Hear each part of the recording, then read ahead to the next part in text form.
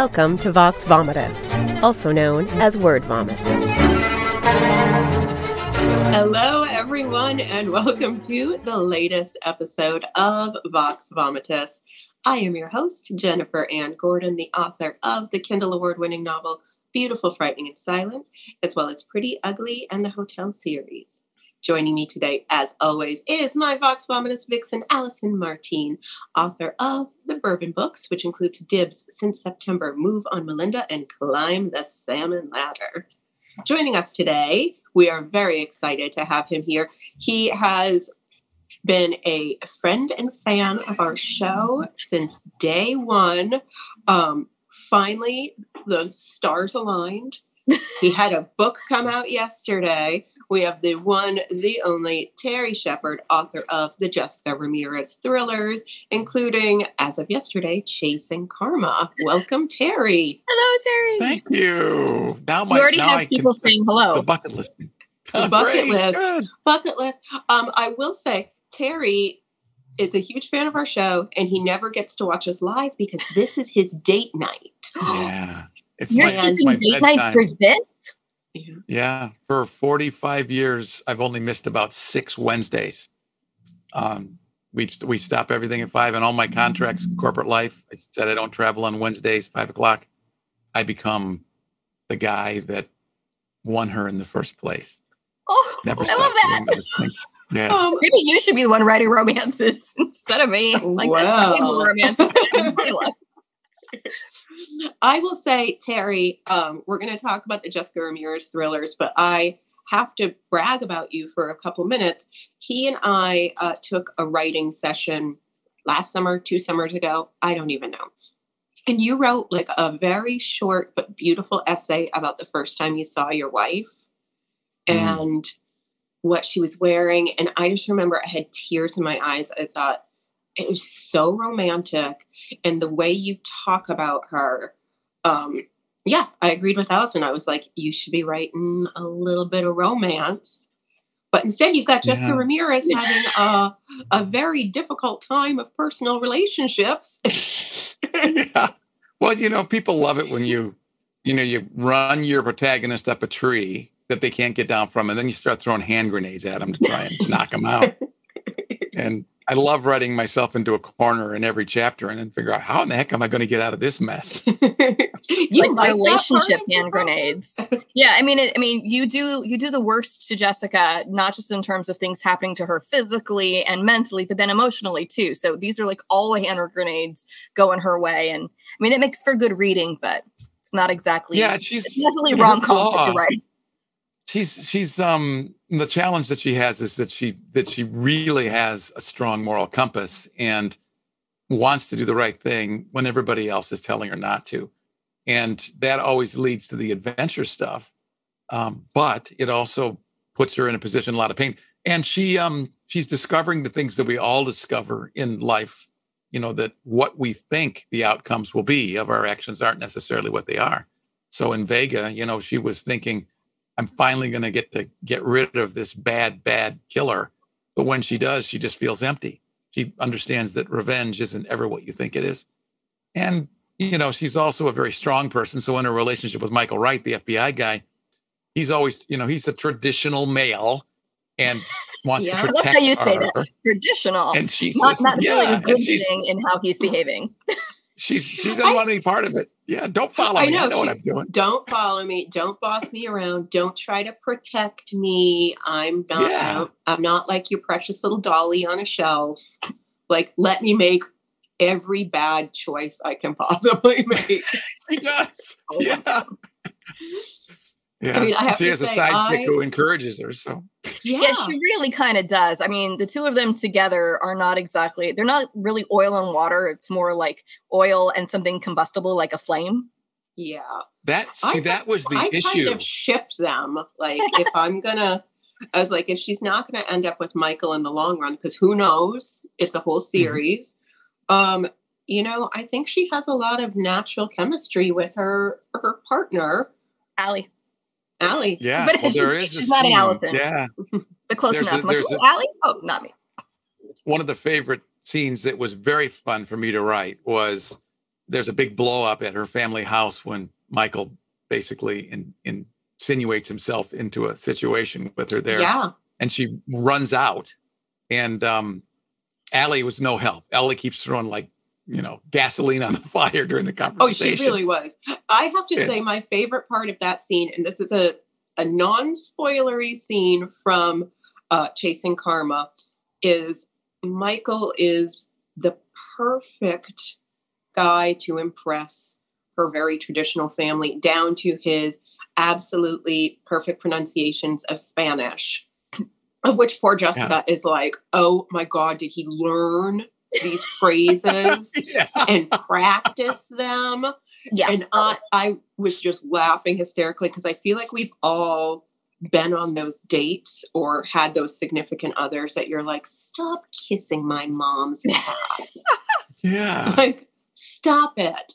And don't the moment in that scene that just floored me, and I don't even know where this stuff comes from. I mean, you guys, I'm sure it's the same way with you. A lot of this stuff just comes through you. Is you get a real chance to see how much Jess and Allie care about each other. And Allie, of course, is a flaming, unrepentant, proud lesbian. And, she's always saying to Jess, look, if you just would open up your mind a little bit, we could have a really cool relationship. I will say. Jess realizes that. Yeah, like maybe. I have a book that's out on Sub that I can't really talk about very much, but I do have two female best friend characters. And I laughed during that part because there's a moment towards the beginning of my secret book where they look at each other and go, things would be so much better if we were lesbians. Like, it would just, yes. We could share on rent. We could get a family cell phone plan. We get along more than we get along with other people.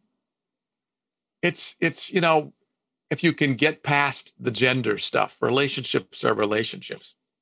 And, they can last. It's just, we live in a world, there's a lot of judgmental people. And that's one of the reasons I love writing the Jess stories, because in the ensemble cast, I take a lot of non-traditional folks and put them in hero positions where they get to do really cool stuff that you wouldn't expect that those folks would be able to do. The guy who still gets the most mail is Joey, the medical examiner, Allison, in book 1, who's on the autism spectrum. And I base him on the son of a very good friend of mine who has Asperger's. And so I watched him grow up, and he was one of several people that I used as a technical consultant for that. He's like, I'll tell you if this is correct or not. Yeah, yeah. And he's great, I remember when he was 11, when AOL Messenger was still a thing, we would be up till 11 or midnight at night, every night, just talking back and forth about computers and stuff. And he's a great, great guy, a fantastic husband, great dad. And, but there is this social kind of barrier that they just can't act like we think they would be normal. Everything's in there. All the brains, all the heart is in there, but they can't translate it. And what you saw in Vega is that Joey just would sit there when these things would be going down, and the sheriff would finally ask him, okay, Joey, what's going on? And he would say, okay, that thing you're looking for, I have it right here. I told you the security of this place sucked, and you didn't believe me. So I took the thing home and said, when they came and stole it, they stole a copy I left around. So he's very smart. Because you just left important stuff lying around, and he didn't listen. Yeah.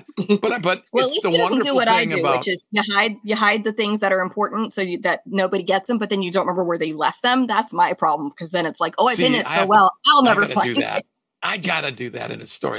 That's a great plot point, Allison. Thank you. See, this has already been super helpful for me. I'm just getting old, and then I hide things from my kids so that they don't get a hold of them. And then I'm like, I had this important thing. I don't know where it is. I don't even know what it is anymore. Yeah. Allison and I were chatting yesterday because I got a new computer, and I had to do that day-long process of going, what is my password for all of these different sites? Right. And basically having to reset my password for everything. And then, of course, it always pops up with you can't use a password you've already used. And I'm like, good. If I would have known that. Mine do the same thing. That I know that part of it is some of them, I especially have it with my insurance company, which I know is also a bank, but I don't use any banking from them. And they require this ridiculous 5-step login every single time where I'm like, I just want to pay my bill. If somebody else really wants to pay my bill, please let them. If someone wants to hack this and go ahead and pay my insurance bill, they have carte blanche to pay my insurance bill whenever they want. But me, no, I can never do it. Every time. See, this could work. We should just like take a transcript of this show and turn it into a story. That would be great. I've thought about that as I've listened to some of your banter back and forth and other shows. I'm thinking these two would be great buddy cops. You need to have somebody then do the transcription of all of our bodily movements, because we've had guests come on who did not know that we are on video as well. Like they only have listened to us, so they don't know all the ridiculous things we're doing in front of the TV screen, if for lack of a better term, in front of the computer. And we're like, we're doing hand puppets. Did you get the hand puppets? The time we do hand puppets, the time we have props, the time when I'm like, I do have to look at the computer screen, and I'm like, I can't see. And Jennifer without her glasses is like. Yeah. What you say? And that's why I'm usually the one who has to read comments. Like Marie saying that we should be buddy cops. Yep, Marie, neither one of us should be anywhere near the criminal justice system. I love Marie. There's a reason I'm not a lawyer. Marie is a fantastic writer. Oh my God. She's been a guest on our show. She's spectacular. I love you, Marie. Her skills are off the charts. Yeah, read Dark Obsessions, and then you won't sleep for a week, but it'll be totally worth it. Marie, that's not even by genre. Last night, I was going to say, speaking of buddy cops, I had like one of those, Terry, I'm sure you do this. I know Allison has done it, like where you just get in your head and you're just like, writing is so daunting and hard and weird and I love it. And it's like midnight last night and I'm like literally looking up like criminal justice programs. And I'm like, should I become a detective? I told you no. I know. No.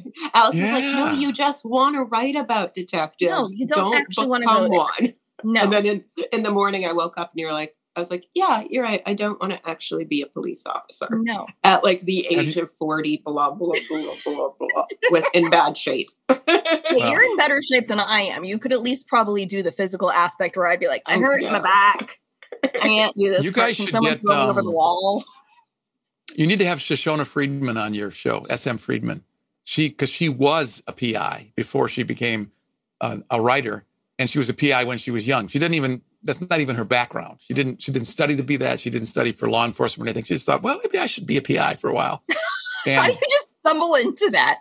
Jessica Jones, get your booze and your camera. Exactly. She's like Jessica Jones. A bad attitude. That's all you need. Love it. Yeah. Love it. But she's another great writer. One of my faves. Yeah. Terry, you write in other genres besides your Jessica Ramirez thrillers, but that seems like where you're the most passionate. You're very involved in like the crime writing community. Sorry. Terry's a very famous crime boss in Florida. No. So is like the crime writing community and the crime genre your favorite thing to read and write, or? Is it just because like the community's the coolest? I really hate to make generalizations, but the crime people were the ones that kept telling me not to quit. And I would not be if it weren't for people like Marie and Donna Wilberg, and there's several others. You know, they show up. It's like Paranormal how they show up. They show up in my chat and say, community. How's it going? How's it going? Right when I'm getting to say, screw this, I'm done doing this. You know, I'll just go back to showbiz. And they say, keep going. You can do this. You're a great writer. And I read it and I say, I think this sucks. And they say, no, it doesn't. You just keep going, keep going. No, so that's, 3 books and 3 Jess short stories. Going to be 4. I got, I'm in an anthology. Jess appears in the, Dallas Sisters in Crimes Dallas anthology. Donna Wilberg's in that too. And then I'm just I'm working on another one for her that I got it. I'm actually this is a weird story, but I was part of the Moderna trial. So I was at a research facility for where they were looking over me every 30 days to see if I was going to die from this new shot. Yeah. House Moderna for the win. And so, I'm always trying to be friendly to the nurses and stuff. And they figured out what I do. And they read all the books and they said, you should do a short story about somebody getting murdered in one of our facilities. So I wrote one. Okay. You're like, what else do you need to tell me about what happens here during these trials? What are you putting in? I do have the vaccine, right? Like, But, you have this special murder serum. I'm not sure that, I mean, the leadership at the place doesn't come out looking very good in this murder. So I'm thinking maybe I better not do that. So, we had a few months back, you probably watched the show. We had the incredible Simon Stevenson on the show. Yes. He wrote a book about a serial killer who worked in a hospital called Sometimes People Die. And we were just like, I never want to go to that hospital. And he was a doctor, and he's like, yeah, a lot of this is based on like how things really are. And you're like, Simon, were you the drug-addled, incompetent doctor? He's just like, just read the book. Comment. No comment. I'm glad that you write now and don't practice medicine currently in the state that I live. Thanks a lot, Simon. So you guys think of the... Go ahead. No. I have a question for you. Go for it. I was gonna say, I've watched and listened to so many of your shows. What do you think that authors that are really enjoying their work, and I'm not going to say successful because very few of us ever get to that point where we're Harlan Coben. I know. I'm like, authors that are enjoying their work, what do they share in common? Yeah, what do they share in common? Oh, I think there is, to me, like, I will say authors that I see having the best time. I'm going to name a couple of them. Josh Malerman, Sean Cosby. I was going to say Sean Cosby. So those two already have in common hilarious, whiskey. I was going to say booze. Music. I mean, I don't know. Sean's necessarily playing the music. Josh is often doing the music.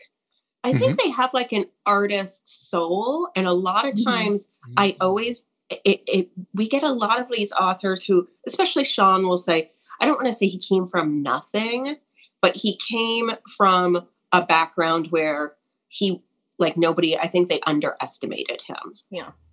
And I think Josh Malerman has a similar story where, like, you know, he talks about how he was like couch surfing and homeless in Manhattan and just like playing music and like trying to be a rock star. I know. Doesn't that sound great? That's the bad part. Wait. I know. And he's another Detroit guy. So here we go. I would say they have this appreciation that they are getting to live their dream and just really loving that they get to do this and that people are reading and enjoying their work and whatever accolades or movie deals or combination thereof they get. They aren't just like, oh, great, now what's next? They're living in each moment and also then reflecting back because I'll see them post on their timelines like, remember when that happened and I didn't know I'd get here and this was so amazing. So there's almost this kind of ability to pull back the camera and see the bigger picture rather than get stuck in the moment. Whereas Jennifer and I will be like 3 a.m. texting each other going, I am miserable because of X, Y, and Z of the current moment. And then it takes the other person to pull the camera back and say, you're not going to criminal justice school tonight, Jennifer. I know. It's so much fun to be a depressive. No. I love clinical depression. It's just a wonderful, wonderful thing. I know. I think that's what we all have in common here. Like medications. Medication. Meds. You're like, Moderna and Team Lexapro. You're not. I know. We've all gotten the same vaccines. We probably have very similar diagnoses psychologically.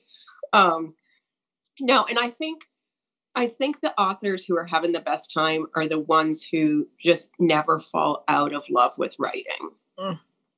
And you know, and I love writing more than anything, but then there are days that I'm not as in love with it as I should be. And then I have to remind myself.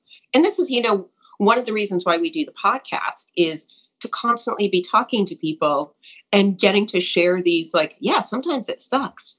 But you know what doesn't, like, what would suck more is not writing. Yeah. You know, I think, you know, another thing that, Jen, that you have in common with my family is that both my wife and my daughter have been ballroom dancers. And there is a moment that I see in them that I imagine in you when you've got the dance incorporated as part of you and you're performing and you kind of leave your body and your soul is above it, watching you do your thing. That it's just a zone of beauty. Yeah. And when there's an analog writers, for that in writing. Yeah. And when we get there in writers, like you said earlier, when you were just like, I don't know where these ideas come from. We've all been there where we're just writing and we're like, I don't know what's happening or why my character is doing this, but I'm going to follow them down this rabbit hole. And sometimes what really pisses me off, because sometimes they leave me. Yeah, they leave me somewhere. Like in Captain, the second book, I wrote a fantastic end of the second act. Jessica's hanging from a helicopter. She realizes that she shot out the turbine. It's going to crash. And she's about 10 feet above the London Eye Ferris wheel. She's got one shot to shoot out the top of the gondola, and she lets go, right? And that's where the chapter ends. And then I'm thinking, okay, I can't do anything more with this book. This is it. And that was the best stuff I've ever written. Yeah, so... Like there's literally only down from there, like gravity bringing her down. That's it. There's nothing else you can do. Yeah. I mean, but that's, you find your friends and they tell you, you just keep talking to your fellow writers and something happens. Or you do what Doug Lyle says to do, and that is you write through it, you write around it, you turn and you write something else. You drop the whole story and write something else.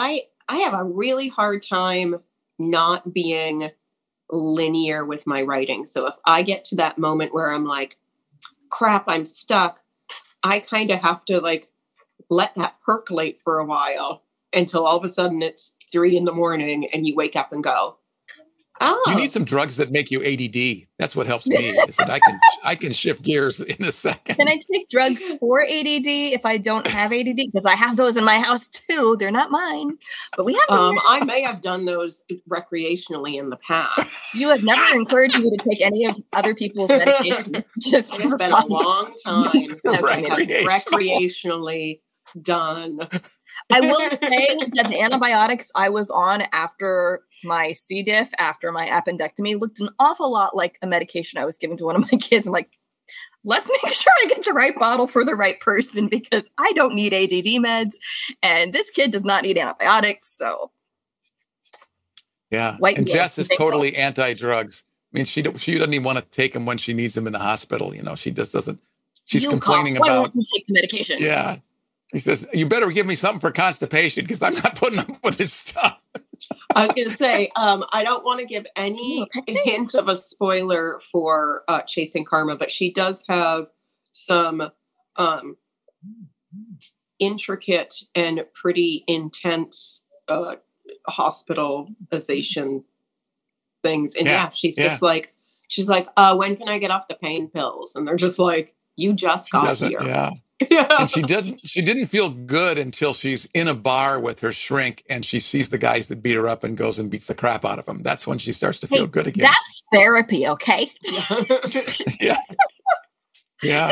And then she's trying to understand why she likes it so much. And her shrink doesn't know how to help her. But that's part of it's not really a spoiler, but I mean, I was trying to figure out when I was constructing Karma, what could I possibly do to this woman to take everything away from her? Because she lost, in Vega, you hear that her father, she was an Olympic swimmer and her father wouldn't let her join the Olympic team. So she became a cop to piss him off. And that's pretty good. She's in this world. To piss you off. Yeah. Well, but she goes in this world of misogynistical men that hate her.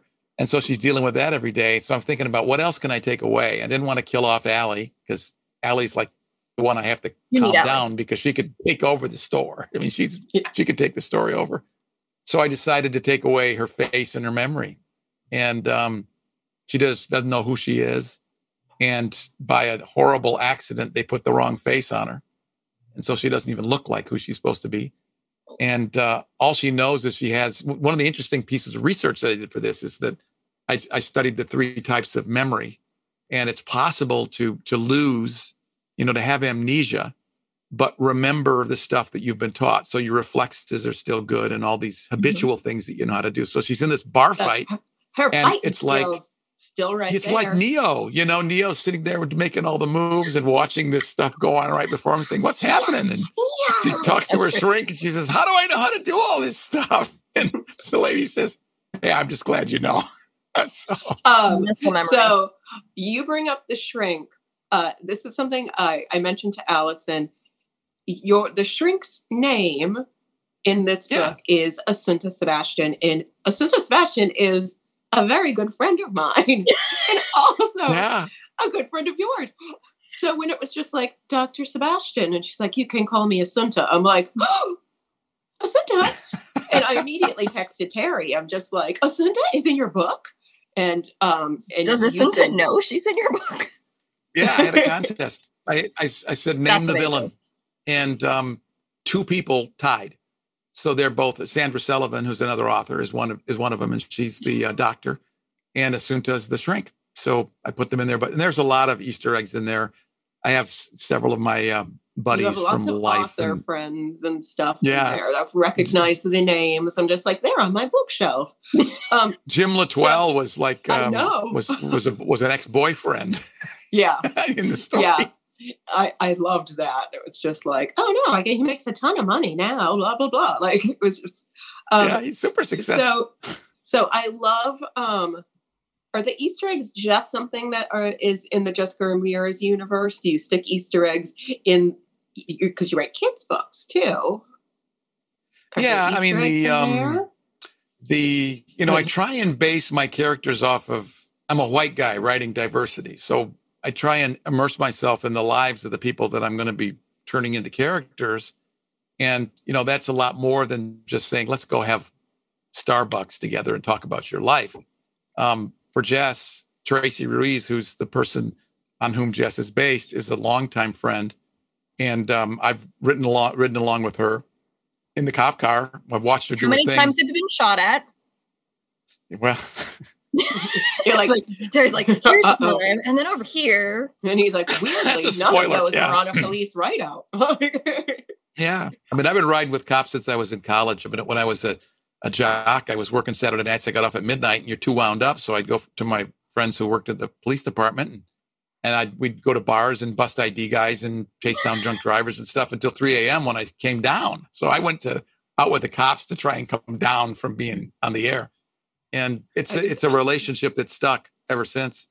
Have you ever thought about writing about being a DJ? Because, actually, you're on my wavelength, Jennifer. Because I have about a third of a book done entitled Top 40, which is the story of a kid who grows up as a DJ and what happens to him in his career between the 1960s and the 1980s. So he meets all of these famous people. Memoir, Terry? There are semi-autobiographical.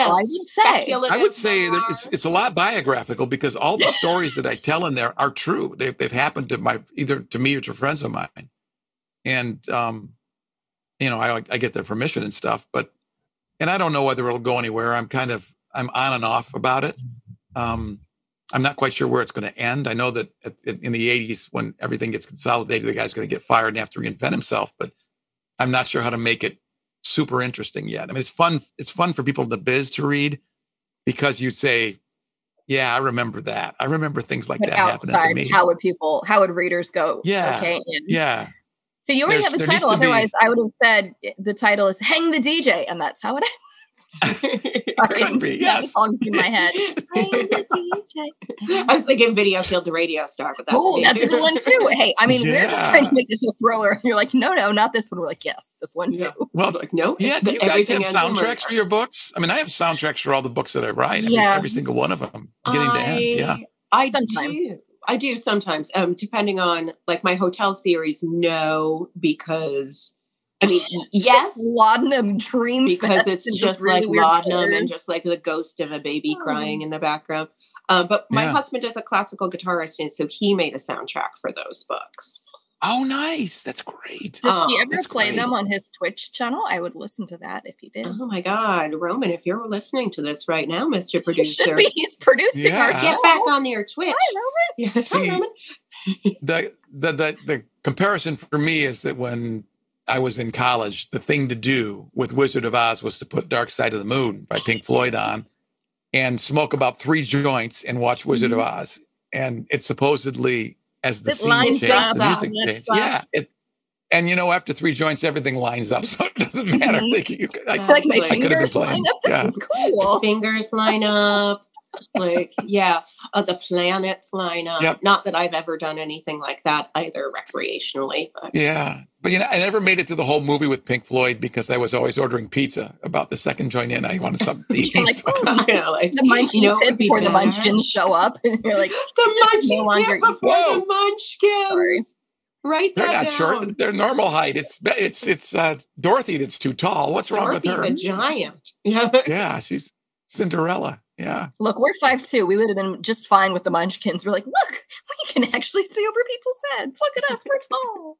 See, I envy people that are short because you guys can travel. You can do airplanes. You can do buses. You can do all that stuff. I mean, it's so. I'll say, anything. You can travel. They allow you to travel.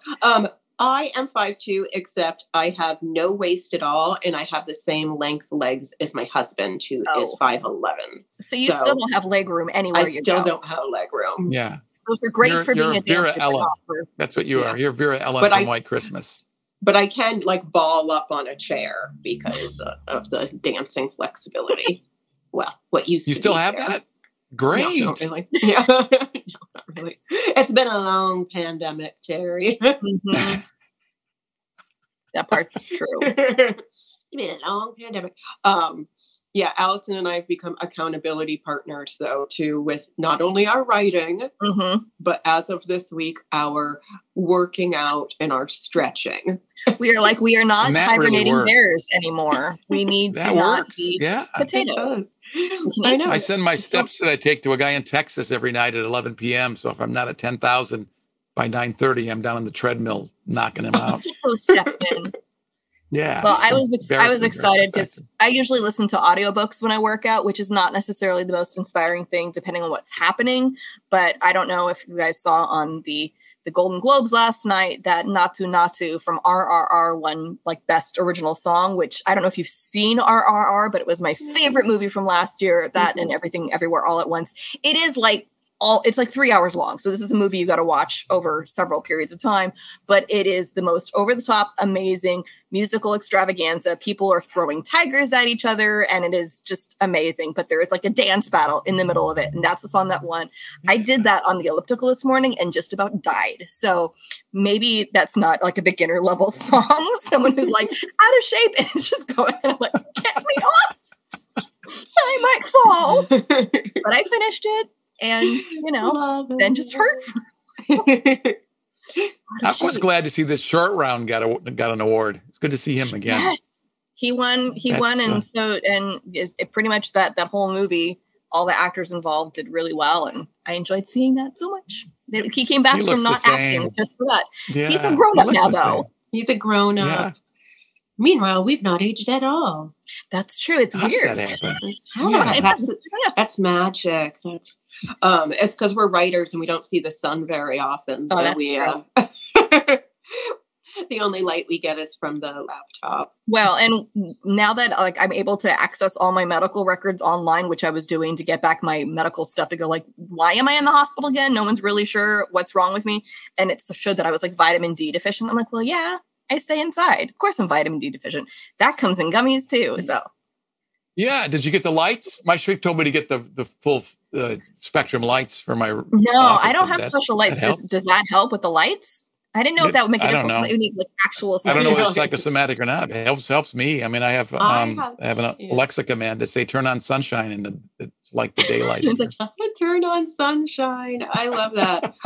No, I think it does help because I know somebody else who has lights, and she swears by them. But again, who knows? Lights, the only exercise, people I know who have that have pet iguanas. They're for the iguanas. They're not for people. Just on their little setting wrong. I would happily take one because I'm always cold. And living in SoCal and still being cold. They're grow lamps. I know. You're happy living. So Terry, I remember when you were writing Chasing Karma a while back, did you struggle at all during the writing process of this? Did it go, I want to say, wasn't it going in one direction and then you were I don't know where it's going. I had to scrap it, start over. Did you have one of those really great writer moments where we're uh-oh? Well, the thing that was happening to me, and I don't know if this has happened to you, but the story wants to start someplace, but it isn't where it's supposed to start. So The story originally started for me. Allison's like, don't you hate that? Okay, I've had that actual conversation with several writers recently because I will admit I beta excessively, and certain friends are like, please don't stop. And others are like, you need to stop for your mental health because you are excessively betaing for people. And there are several people who I've had that problem with where they go, I just am not making this opening scene work. And the answer is, this is not the opening scene. It's not the opening scene. And that's the problem, because you get it stuck in your head that the story starts there. But if the story actually shouldn't start there and there's no way to make it start there, then that's just not where it starts. But there's that mental block that you go, but this is how I envision it starting. And it's really hard to overcome. Yeah. Yeah. Yeah. Well, I mean, that's, and I don't, I think one of the things that helps me is that I have zero ego connected to anything that I create. So I'm perfect for just about any editor out there. Because if somebody says this sucks, I'll say, okay, let's get rid of it. You're like, kill all the darlings, kill everything I typed. Just give me a blank document. We'll try it again. That's fine. Yeah. But I mean, I don't throw it away. I mean, I save it in Evernote because you never know when that scene might work somewhere else. But the Karma originally started in Portland when the cops bust in on the dead woman in the story. Okay. There's a scene where the gal's dead. But I was thinking, I always think cinematically. She was gruesomely described, by the way. Yeah, I was trying to channel you, Jen. How did I do?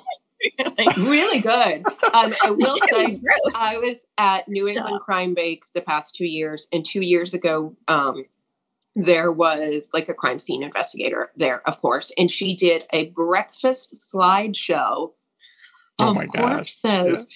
And I was like, breakfast? I know. I'm like, why is this taking place when we're eating? That's terrible planning. Because back when I was in law school, we did have forensic people come and talk to us and stuff to try to basically disabuse us of everything we've learned on TV and telling us all of that's nonsense, and to learn this before all the real cops start yelling at us out there. But we were doing it in a lecture hall, not over breakfast. I mean, it was technically right after breakfast, but I didn't go to breakfast. And so I was, still snacking. Love that. They love sticking it to you like that. Yeah. You way too much fun. So, and the medical, the forensic person was just like, all right, so I'm sorry, everybody who ate eggs earlier, because this one looks like blah. And then this big slide comes up and we're like, oh. So I've never been to Crime Bake. Do they have an award for nastiest, goriest scene? Because they should have that specialty award, like MTV Video Music Awards, where they have specialty Best Kiss, Enemies to Lovers, all those. They should have that. Can I start giving away extra awards? We can start giving extra awards away for our fake award show, the Voxies. That we made up. And then Kelly Hitchcock's like, thank you, I accept. I'm like, all right, cool. It's a thing now. Yeah, do you find when you watch movies that you're watching them as a creator and you don't enjoy them as a spectator anymore? I mean, I'm always thinking, okay, why did they pick this opening scene? And I have a grandson who's a Marvel guy, so I'll go to the Marvel movies with him, and they're all the same. None of them change. Yeah. But I go, okay, there's the end of Act 1. Well, what's going to happen? They do hit their beats pretty well. They do. I don't do it so much with movies, but I have been realizing, because I've, my amazing agent Paula Mounier, she said, read excessively in the genre that you are currently writing in. So I've read a lot of anywhere from thriller to domestic suspense to crime to police procedural to just mystery, locked room mysteries, cozy mysteries, everything for the past 2 years. And I will say, I'm really seeing the beats now. When the major thing happens, now I look down and it's and you did it in Chasing Karma. Something amazing happened. And I look down and I'm like, it's page 100. Oh, exactly. and that was unplanned. That was totally unplanned. You just put a line right there and just put a little bookmark and exactly something huge has to happen at this moment. But yeah, it's interesting to, kind of decipher pacing for different genres, different things. But yeah, it's there's the end of Act 1. Oh, Act 3, that was weird. And I think can just see it all as a movie. No, and I'm the same way, and I have an easier time watching something like a movie or even a TV show than I do when I'm reading, especially because I do beta as much as I do, and I've done developmental editing and proofreading for people, that I can't ever really turn that off. So it's hard to just sit back and take just as a passive reader versus someone who's expected to give input. And it's a little different when I'm reading and I know I'm going to interview the author, because then I'm thinking, oh, I can talk to them about that. So that's at least something that's engaging my brain. But I do find that if I'm just going to be listening to something or reading, it's easiest if I'm listening to it, because then it is as close to a movie and I'm just having somebody talk to me, and then I'm less likely to be taking apart the sentence structure or anything like that and going, stop, put down the highlighter. Just listen. I think that's okay. You know, Allison, you're at a point now. You should for fun, you should do at least one manuscript without any beta readers, and just trust your gut and see what you get. What do you mean? Like me do it without any beta readers? Like you write it? Just write. Oh no, I'd have riots on my hands. Feedback. I'd have riots on my hands for people. I have one right now who's like, "Do you have more?" I'm like, I've written 300 words. Are there more? No, I don't have more yet. That they're waiting for daily things. Like I'm Charles Dickens in a newspaper, and they're hoping I'm getting more words. So if I stopped that, I would have junkies protesting in the street. You should try it. It feels like I know. They're driving you, and that's not what it should be. It should be. Oh no, I don't mean no. I beta for other people, not the other way around. I'm talking about me. I'm always reading for other people, so that I'm one of the people that's like Allison, stop reading for all these other people. Exactly. And start just reading for fun. She's like, or just charge everybody when you do it, because I do have some that I've done on that level as a developmental editor, but other people who are just fellow writers, and then you do swaps. And so I'm doing that, but there are some who I've multiply, done 2 or 3 for them, and they haven't read for me. So it's like, there's kind of a scale going there, but I enjoy doing it. So I don't really mind doing that, but then turning that off and saying, okay, this one, no one's asking for your feedback. Just read the book. Like, can I give my feedback anyway? I think that's hard. I just don't have the patience that what do we read during the course of the year as podcasters? I maybe read 60, 70 books, and it gets, for some of them, you pick up the style so quick, you say, okay, I know where this is going. And then you start flipping. But that's where you really appreciate the great writers. This is another Marie Sutro shout out, but I cannot, when you think, and you know how this goes, you're reading along, you're saying, okay, I know where this is going. I'm going to skip a few pages. That's when Marie hits you right between the eyes with some amazing, like Megan Abbott level prose that just blows your mind. Megan Abbott. Sorry. Yeah, those are the ones I don't ever want to have to skim. If I have to skim, it's not a good thing, because I read quickly enough that I wouldn't skim unless the text is so dense that my brain's just like, I'm not deciphering what's supposed to happen there. And then I'm just pulling a line here or there. And I very rarely do that, because I will read enough either through eyeballs or through ears that I don't need to do that. But sometimes I do listen to things at a little faster pace just to get, sometimes just narrators are slow. I mean, Terry, we would never speed up if you're narrating a book. I'm sure you're pacing Katie. I hope you would. On point. Are you a slow talker? Are you giving us William Shatner pauses? Because if you do that, I would. I've done that. The first time I had to speed one up, there was a guy who would do all these pauses, and I was just like, the pauses, they are killing my sense. I just stop. Yeah, you got to edit them out. Yeah, I mean, I grew up in a family of storytellers, and I was very lucky in elementary school that our librarian was an absolute, Academy Award-ish storyteller. So I learned a lot about what good storytelling sounds like. And you really you're acting, you're taking on those characters. And part of what happens even in dialogue, it's easy to forget when you're writing, is that these people are thinking. When you're writing that sentence, they're going to have in the middle of that sentence a revelation. And you have to be able to not only write it so it works, but if you're narrating, you stop in the middle of the sentence because you go, holy crap, I just figured this out, Oh, I know. You can't gloss over it. And guys like Scott Brick and, Andy Arndt, my 2 favorites, they are so good at that. I mean, and they can do it cold. We were doing at Bouchercon in Minneapolis, Andy and I were on a panel, and we each read a sentence, and they gave it to us like out of the blue. We had to read it. And it was as if she'd practiced it for 20 minutes. You got all the nuance and everything when she's reading it cold. And that's, that to me is part of Yeah, I mean, but it's like anything, right? It's like dancing for you, Jennifer. I mean, the more you do it, the better you get. Minutes make the star. And it's like, stretching into it, breathing into a line. It's like, what we say in dance. But like, I come from a theater background. That's what I went to school for. I did professional theater. And so when I write, especially when I write dialogue, I end up writing it the way I would do it as an actor.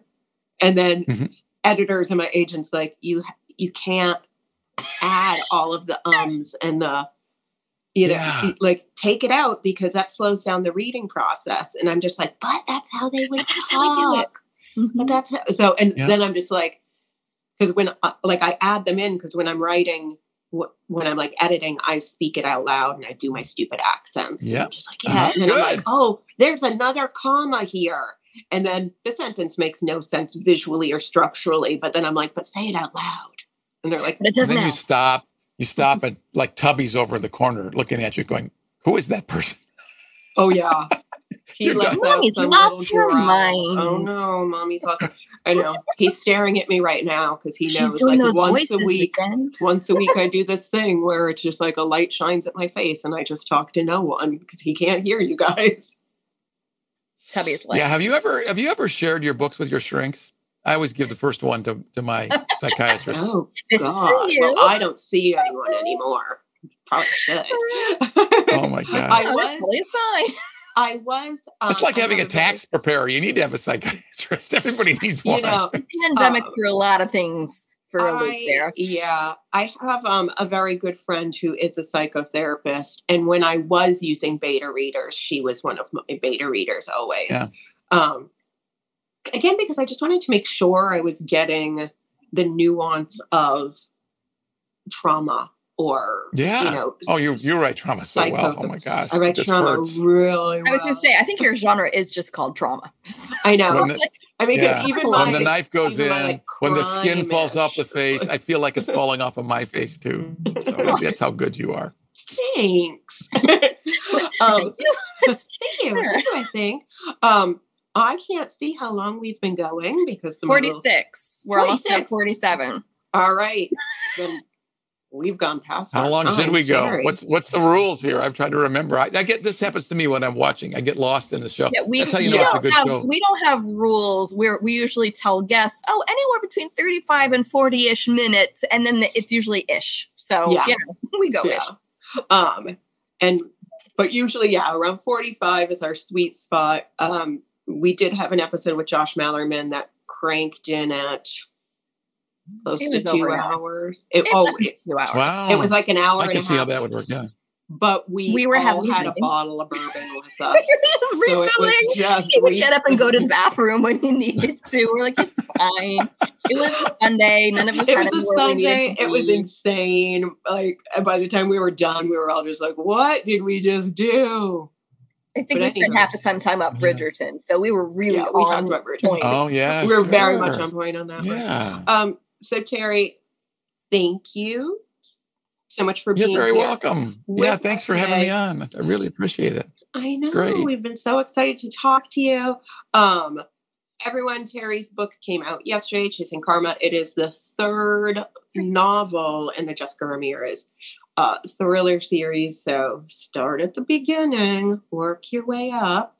And Terry's working on lots of things, secret projects, things under different names. I was going to say that the website is scrolling below, so follow it there to find everything. There it is.